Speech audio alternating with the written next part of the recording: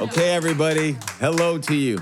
The microphone is underneath Olu's chin right now, so that's why I'm so close to him. Love all of you leaders so very much and excited about today and these moments we have together.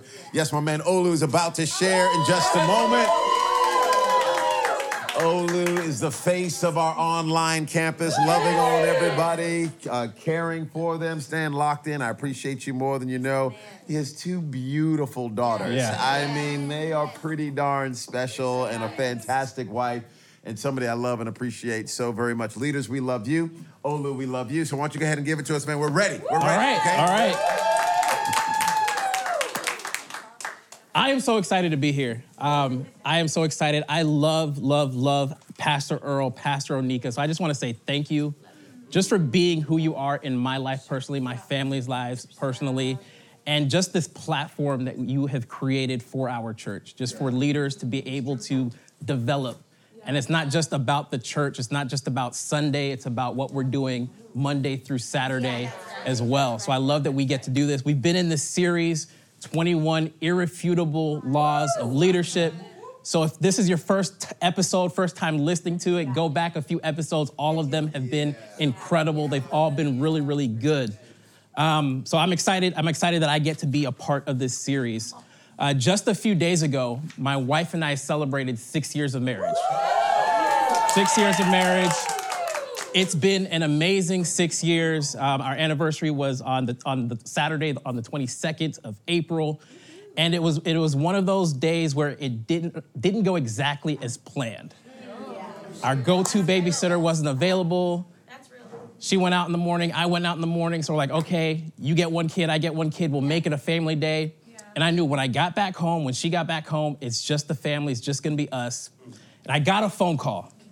And I look at this phone call, I'm like, I'm definitely picking up this phone call. It's one of my groomsmen. He remembered the day.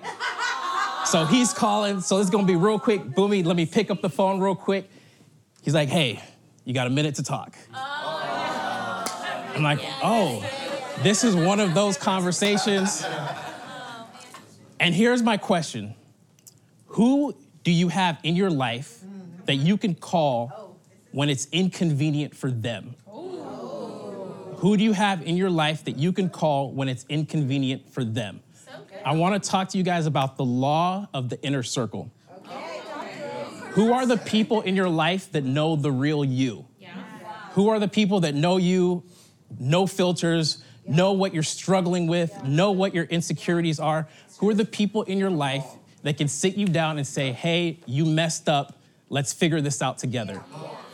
If you're a married person, if you're dating, you're engaged, do you have a married couple in your life that you would call your mentors that you would allow to speak into you and speak into your relationship? If you're a business leader, who do you have that has gone ahead of you and might be able to help you with whatever it is that you're dealing with in your business and tell it to you how it is? And when it comes to the inner circle, I'm not talking about people that you just have interests with. And you guys have some type of common relationship. You guys like the same thing, but I'm talking about people that are gonna point you to the cross. So for me, the first part of the inner circle is your relationship with God. John chapter 10, verse 27, it says, my sheep listen to my voice, I know them, and they follow me. So how well do you know your Father's voice? What does your relationship with God look like? As a Christ-like leader who's on mission to make it on earth as it is in heaven, what does that look like daily? Are you having daily conversations with God about the moves that you're making? I feel like there's too many leaders in God's church that are making moves without consulting the Father. Like they're looking at Instagram and saying, this person's starting a podcast, I guess I should start one too. This person's doing this or that, I guess I should do this too. And you might have potential for something, but does that mean it's God's purpose? And I've learned that it's hard to follow God's direction when you've already decided where he should lead you. It's hard to follow God's direction when you've already decided where he should lead you. So when it comes to the relationship with God, there's these two things that I do, and these are not going to be new to anybody at all. They're actually two very simple things. So read your Bible and pray. Read your Bible and pray.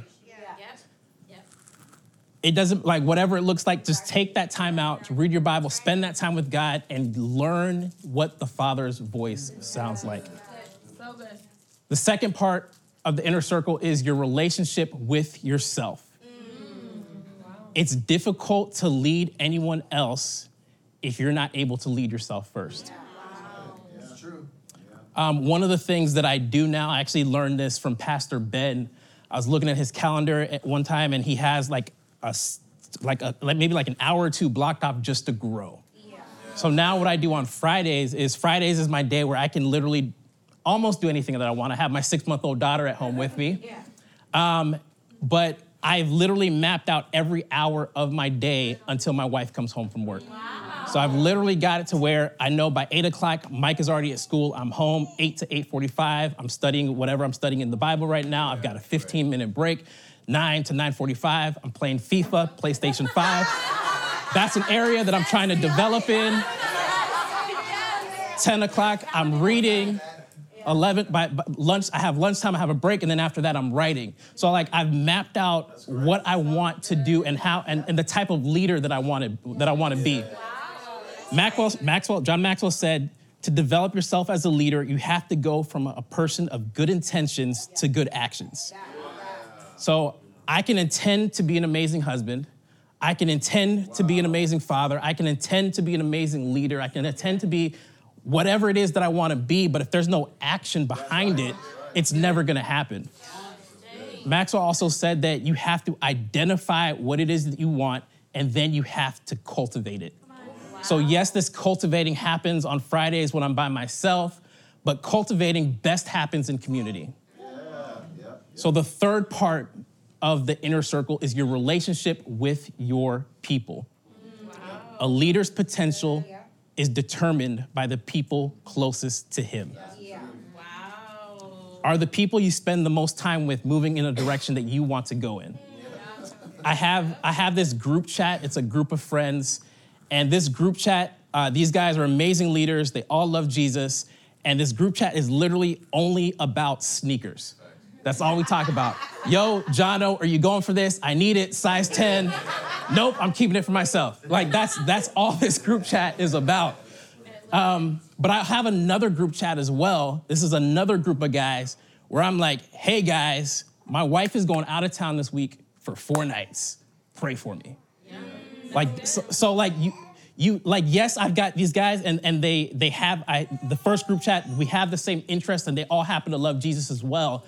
But that other group chat, it's important to have those people as well. Yeah. You've got to have that girl gang. You've got to have those linemen. You've got to have those brothers that are all going to point you in the same direction.